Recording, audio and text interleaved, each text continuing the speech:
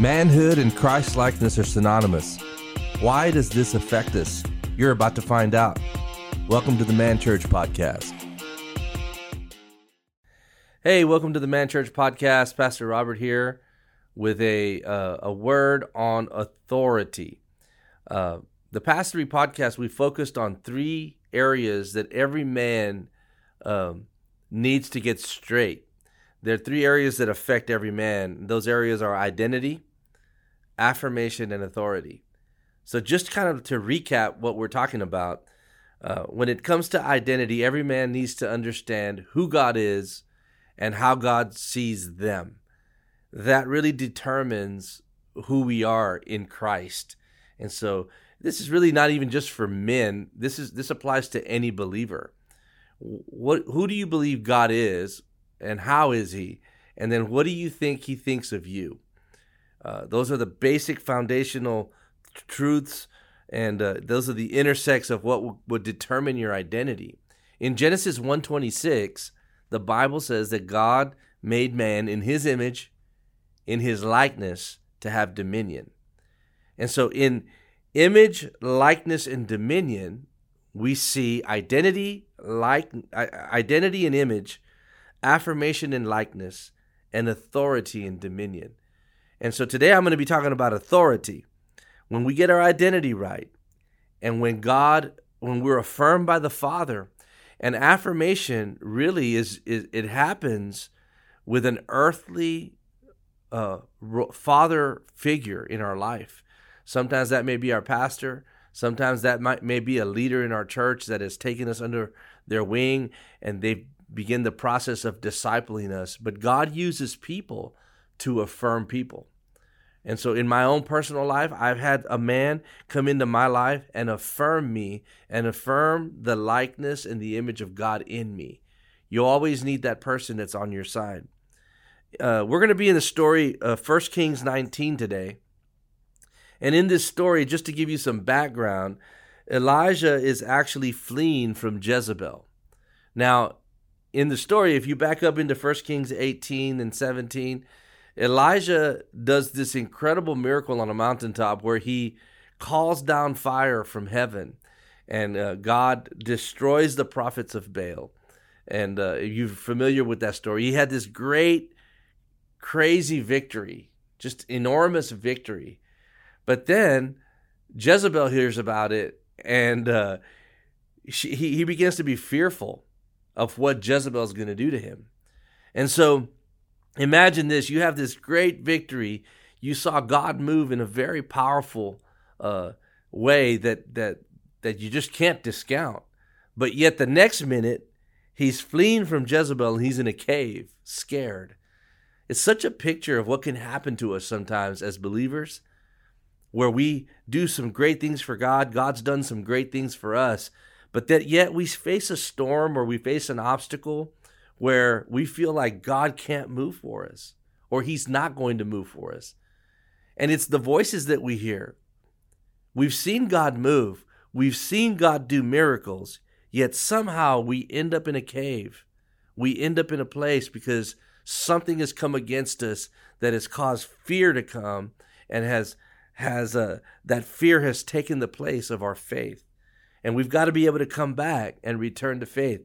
In this story, the Lord starts dealing with Elijah in the cave. Asks him, like, what are you doing here? Why are you here?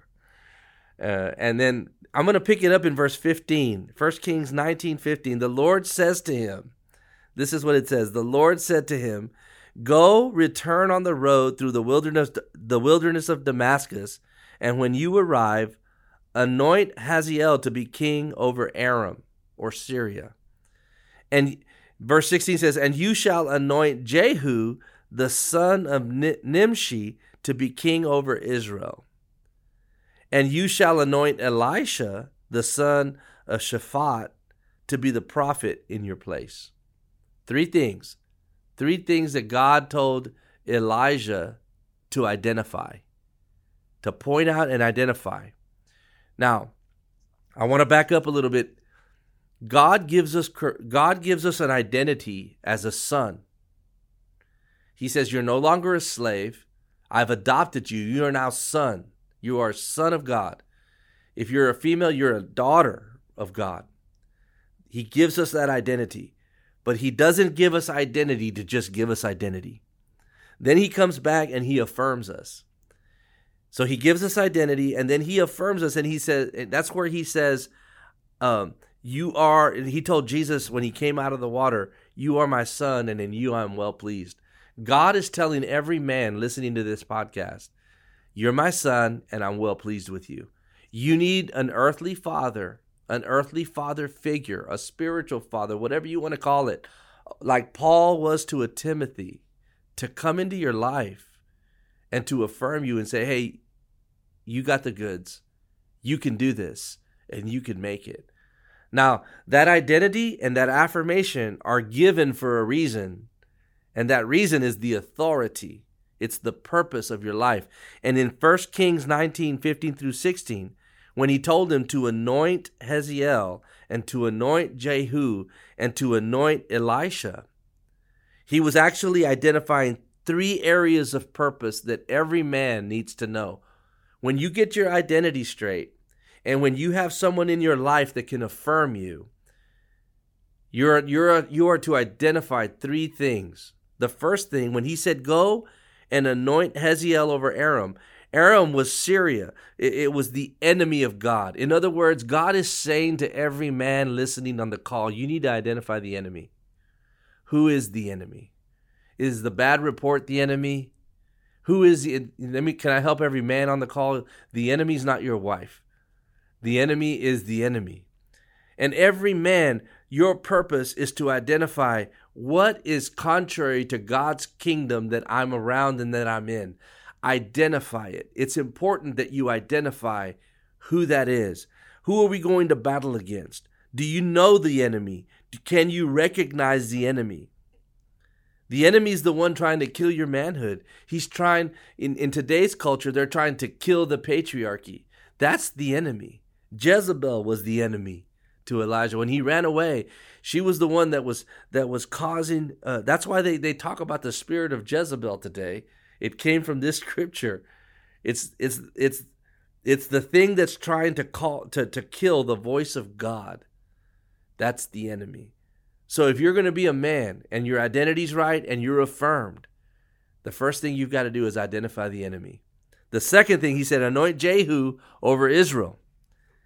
He's enlisting the army. He's saying, now that you've identified the enemy, I need you to identify who's with you. Who are your people? Who is your tribe? Who do you belong to? What team do you belong to? For you guys that are go to Powerhouse Church, your team are the men and women of Powerhouse Church. We need to know who's with us. Identify the team. You need to also be committed to the team.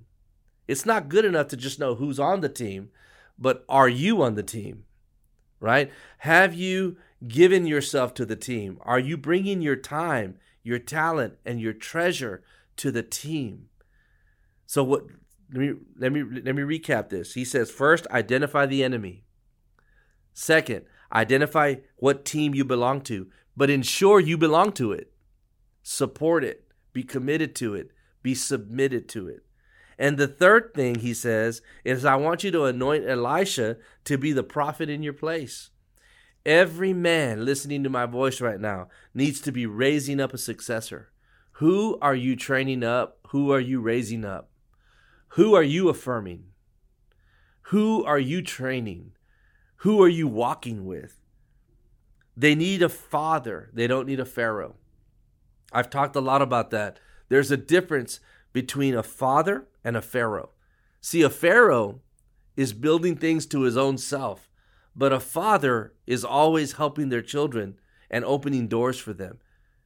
You know, I have 3 daughters. I never go to my daughters trying to get something for me.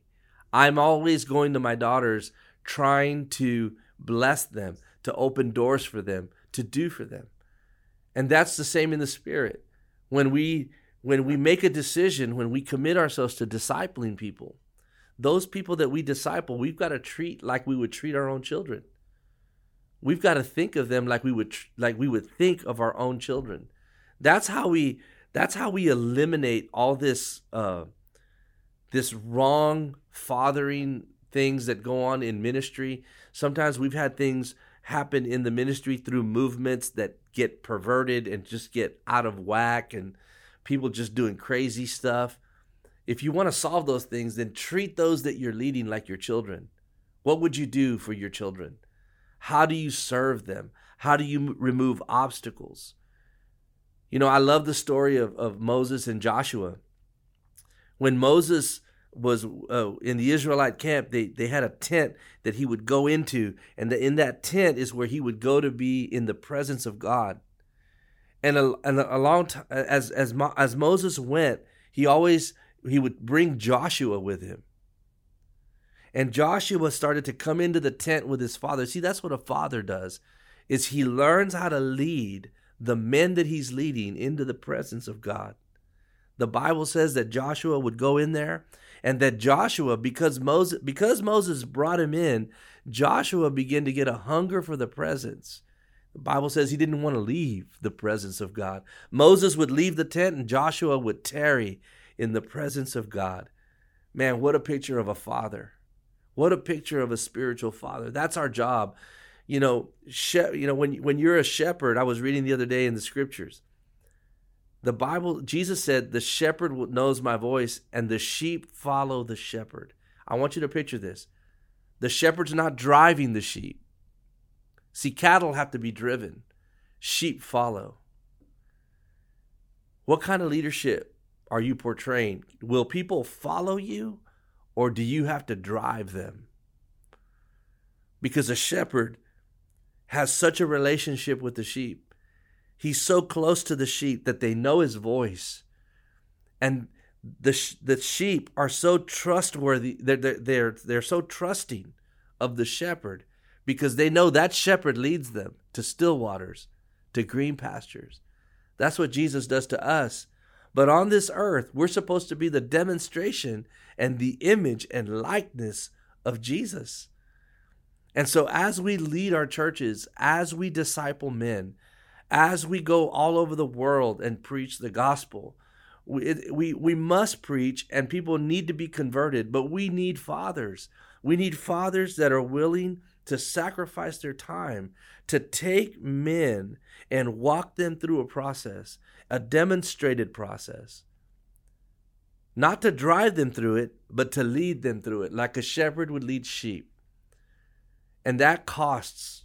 I'm here to tell you that if you want to be a spiritual father to someone, if you want to lead someone, if you want to disciple someone, it's going to cost you.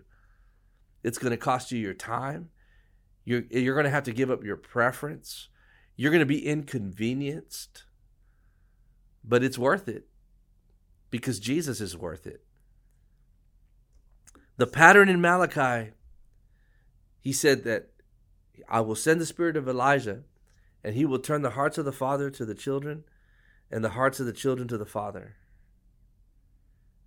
That's what we're beginning to see all over the world right now. Through the teachings of identity, affirmation, and authority, we're beginning to see fathers and sons beginning to be reconciled. Now, I'm not just talking about what we're seeing from pulpits.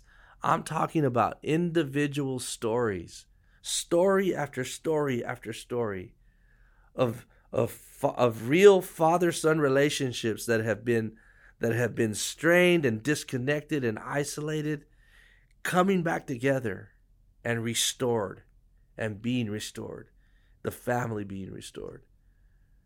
I mean, I thank you for listening to the podcast. The fact that you're listening to these podcasts means that you're hungry to change the world, to change your world, but to change the world.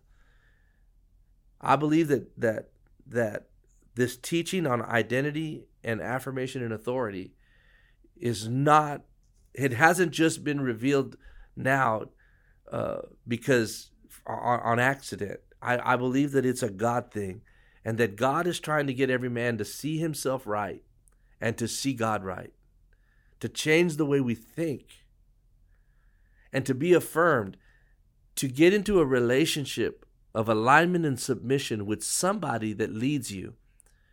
Every man needs someone in their life that can call them out, that can call out the blind spots, that can give correction, that can give encouragement. We need that. That's accomplished through affirmation and through relationship, because God put a purpose in you. And when he died and he raised from the dead, he's seated at the right hand of the Father, the place of authority. The Bible says, I'm seated with him. He came and died to take care of my sin, and then he raised to give me authority to bring heaven to earth. And that's what this message is about. That's what Man Church is all about, is transforming lives that transform the world. Thank you for being with us today. God bless you. Thanks for listening. If you're hungry for more, catch up on our previous episodes by searching Man Church on Spotify and Apple Podcasts. To watch this episode on YouTube, go to Powerhouse Church's YouTube channel. Don't forget to subscribe and leave a comment and review so more men can find these episodes. To learn more on why manhood and Christ-likeness are synonymous, go to manchurchinternational.com. See you on the next episode.